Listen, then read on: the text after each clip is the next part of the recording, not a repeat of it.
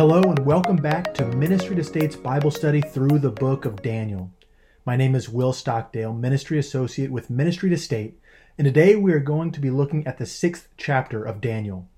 This chapter concludes the historical narrative portion of Daniel and includes what is perhaps the most famous episode in the entire book, Daniel in the Lion's Den.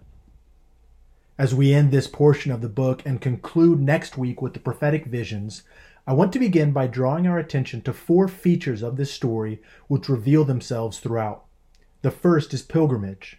Daniel lived the majority of his life as a pilgrim in Babylon, and even though he was a high-ranking official, his life was as susceptible to the winds of change as are ours, perhaps more so. And yet this knowledge of being a pilgrim sustained him throughout his life. The second is prayer. The action which got him into trouble was his faithfulness to prayer to his God. Sadly, we often view prayer as something innocuous when in fact it is indeed a powerful act. The third is the encouragement this story has been to those facing persecution in the church throughout history. The faithfulness of Daniel has inspired countless Christians in the face of persecution.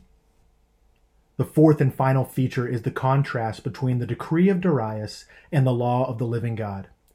In chapter 6, the decree of Darius and the law of God come into conflict with each other. And how does Daniel choose to act? With these 4 features in mind, pilgrimage, prayer, encouragement, and the living God, we will begin our study. To continue with the previous format, and hopefully to provide a helpful structure, this chapter is divided into 5 parts. We begin with part 1, Daniel 6, 1 through 9. Our introduction to Darius came at the end of Daniel 5 and verse 31, where we read that after he defeated Belshazzar, he ruled over the region of Babylon. And now in chapter 6, he sets to work in organizing and structuring his kingdom. We read that he set up 120 satraps. As for the exact job description of someone with this position, we are unsure, but it seems to be something of a generic appointed official. They do not appear to be military commanders, but rather what we might call bureaucrats. That is, they were appointed officials charged with the task of operating the smooth flow of some portion of Darius' government.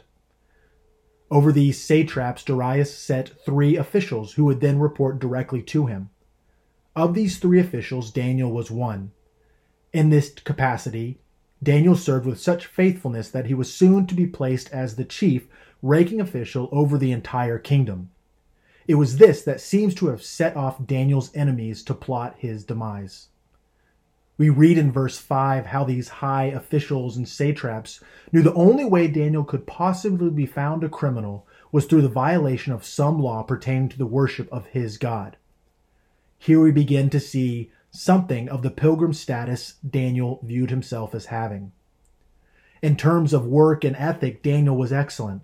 In a sense, he blended into what would have been the ideal for a Persian official. In terms of worship, however, he stood out in stark contrast. Even though Daniel worked faithfully where he was called, it did not consume him entirely. His work flowed from his worship of God. Away from his true home, Daniel was a pilgrim and would remain so until God restored his people to their land. In reaction to Daniel's worship of the true God, these men tell the king that he, quote, should establish an ordinance and enforce an injunction that whoever makes a petition to any god or man for 30 days, except to you, O king, shall be cast into the den of lions, end quote. This decree is aimed right at Daniel's jugular, and Darius naively accepts. At this point, it's a good idea to make clear that this order was not intended to assign to Darius the status of a deity. While pertaining to religious acts, it is primarily a civil decree. To quote from one scholar, quote, most likely Darius viewed this law as a political rather than a religious edict, a means of uniting the realm by identifying himself as the sole mediator between the people and the gods, the source of their every blessing, end quote. That is, by making himself the central figure of the lives of his people for a period of 30 days, Darius sought to unite all the realm around him. Lucas observes that this portion of the story serves to remind us of the dangers of the state claiming to mediate all sources of blessing. Now we turn to part 2, Daniel 6:10. While only one verse, I wanted to set it aside on its own. In the eyes of the high officials and satraps, the plan appeared to be working perfectly. Darius signed the decree, and Daniel continued to do what Daniel always did 3 times a day: pray before an open window to his God. In verse 10 we read, "When Daniel knew that the document had been signed, he went to his house, where he had windows in his upper chamber toward Jerusalem. He got down on his knees and prayed and gave thanks before his God, as he had done previously." I would like to look at 3 elements to this verse. The first sets the foreground for the remainder of the verse, and it is that Daniel went and prayed in light of the knowledge of the danger he was in. The choice to return to his house and pray after the signing of the document was not a coincidence. This was courageous faithfulness, but it wasn't showy. Notice that Daniel didn't pray differently after the signing. He continued to do as he always had done. The second is that Daniel prayed with an open window towards Jerusalem. This helps us understand what was Daniel's hope all along while in exile. For decades, he served foreign governments. In terms of resume, his entire life was given to pagan regimes. But what we see in this verse is that while his resume was in one place, his hope was someplace else. Praying towards Jerusalem was not an act of nostalgia. As much as Daniel longed for the restoration of the city of David, the direction of his face was about something more than sweet memories. Daniel prayed toward Jerusalem because he believed that God was a God who kept his promises, and that one day he would restore that city and establish it forever. His was a posture of hope. We'll see more of this next week in the function of apocalyptic visions. The third is that Daniel's prayer was one of thanks and protest. The cool calmness of Daniel is something to behold. In the face of death, Daniel thanks his God because he is confident that his God will ultimately restore all things. But it is also a prayer of protest because in his prayer, Daniel demonstrates who is the actual and ultimate authority. He reminds us who is truly sovereign. No matter how benevolent Darius could be, he was infinitely less gracious than the giver of all good gifts. His prayer was a protest against the proposed glories of the earthly kingdoms. Even as a high-ranking official, Daniel gave thanks to the one who gives all things. There is so much more that could be said about prayer, but we will get to that in the conclusion. Now we turn to part 3, Daniel 6:11 through 18. Even though these men have Daniel trapped, they are still concerned that Darius might change his mind concerning the decree. And so in approaching the king, they do not blurt out, "Daniel violated your command." Instead, they first ask the king to restate the decree to them, and after he has done so, they then tell of Daniel's fatal crime. Upon hearing that Daniel has violated the law and is therefore condemned, the king is greatly distressed. In verse 14, we are shown that Darius spent the entire night attempting to find some sort of loophole that would allow Daniel to escape. But there was nothing he could do. His much-loved servant was about to be devoured by a den of hungry lions.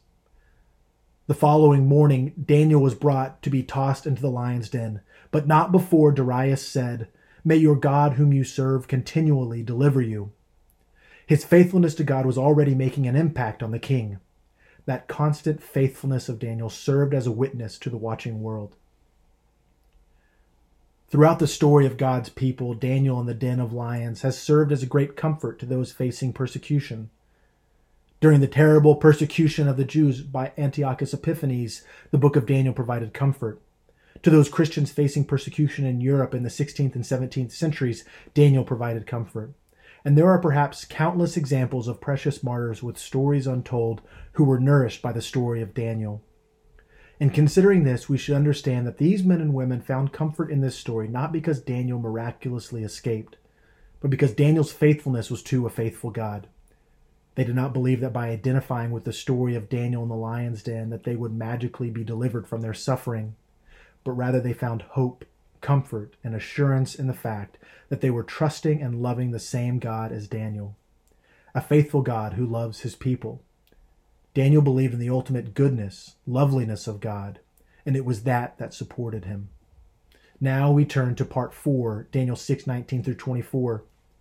After a restless night and little sleep, King Darius rushed to the pit wherein he had thrown Daniel. The first words out of his mouth were surely hoping against hope. Quote, "Has your God whom you serve continually been able to deliver you from the lions?" End quote. Notice that he puts in the form of a question what he had wished for Daniel in verse 16. Daniel responded to the king that he is in fact alive, and that God had preserved him, and that he had not dishonored the king. His words portray two things to the king. First, that it was by the good grace of God that he survived. As is typical when Daniel spoke, he did not attempt to take praise for himself. But there is also a second element. Daniel reminds the king that he was blameless before God and had not dishonored the king. This raises an interesting question concerning how we are to view those laws in government. We believe that government has been instituted by God for the flourishing of people. Furthermore, government is not a temporal arrangement in the interim between the fall and new creation. No, there will always be government, but in the new heavens and new earth, the ruler will be King Jesus. This does not minimize the importance of civil government today, but rather enhances the importance of the role they hold.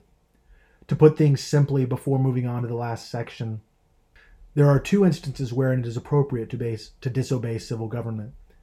That is, when they command something God forbids, or when they forbid something God commands. And the decree by Darius committed both. Daniel chose for his loyalty to be to the living God instead of the faulty and sinful decree of Darius.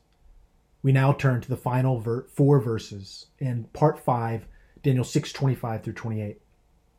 Like Nebuchadnezzar before him, King Darius issued a statement to, quote, all people, nations, and languages that dwell in all the earth, end quote. As we have said before, this is to clue us in that God is working to undo the curse of Babel, an undoing that will finally be done at Pentecost. What Darius declared is that the God of Daniel was the living God. We should note that this sets the God of Israel in marked separation from the pagan idols of the other nations of the earth. Our God is living and active. Lastly, the final verse tells us that, quote, Daniel prospered during the reign of Darius and during the reign of Cyrus the Persian, end quote. Truthfully, I believe what is described of Daniel is something that we all desire. As people of God, we want to know how we can prosper in exile. The world as it stands is not our home. We are called to make it fit for a king, but as it is now is not as it shall be. Daniel offers us instruction in the 4 areas mentioned above. He remembered that he was a pilgrim, called to be a blessing to all people. He believed that his God was the ultimate authority to whom he was answerable. He adhered to the law of the living God and allowed that to flow down and inform his adherence to the laws of man. And lastly, Daniel believed in the power of prayer. And we will discuss that in our conclusion. To close, before I went to college, I took a gap year and studied at a Bible school in England. During one of our lectures, the instructor remarked, prayer is not preparation for the greater good, but it is the greatest good.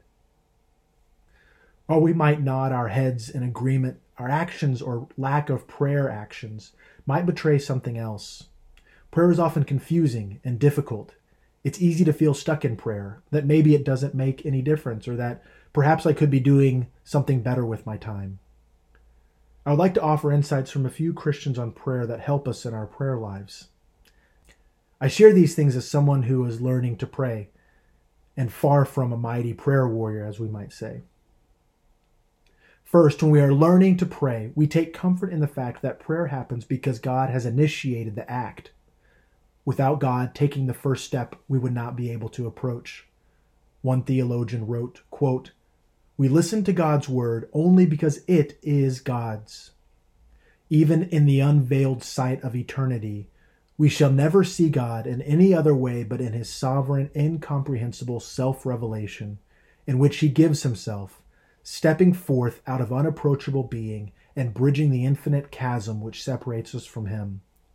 What a joyful thing to consider that God wants us to be in his presence. Second, we pray in the company of Jesus. Like his disciples, we ask Jesus how to pray. When we pray in Jesus' name, we are not alone. To quote from Eugene Peterson, quote, Jesus is more than a master to whom we apprentice ourselves. He is even now praying for us. This may be the most important thing to know, not how he prayed, although that is certainly important, but that he is at this very moment praying for us, end quote. What a comfort it is to remember that Jesus is with us in our praying.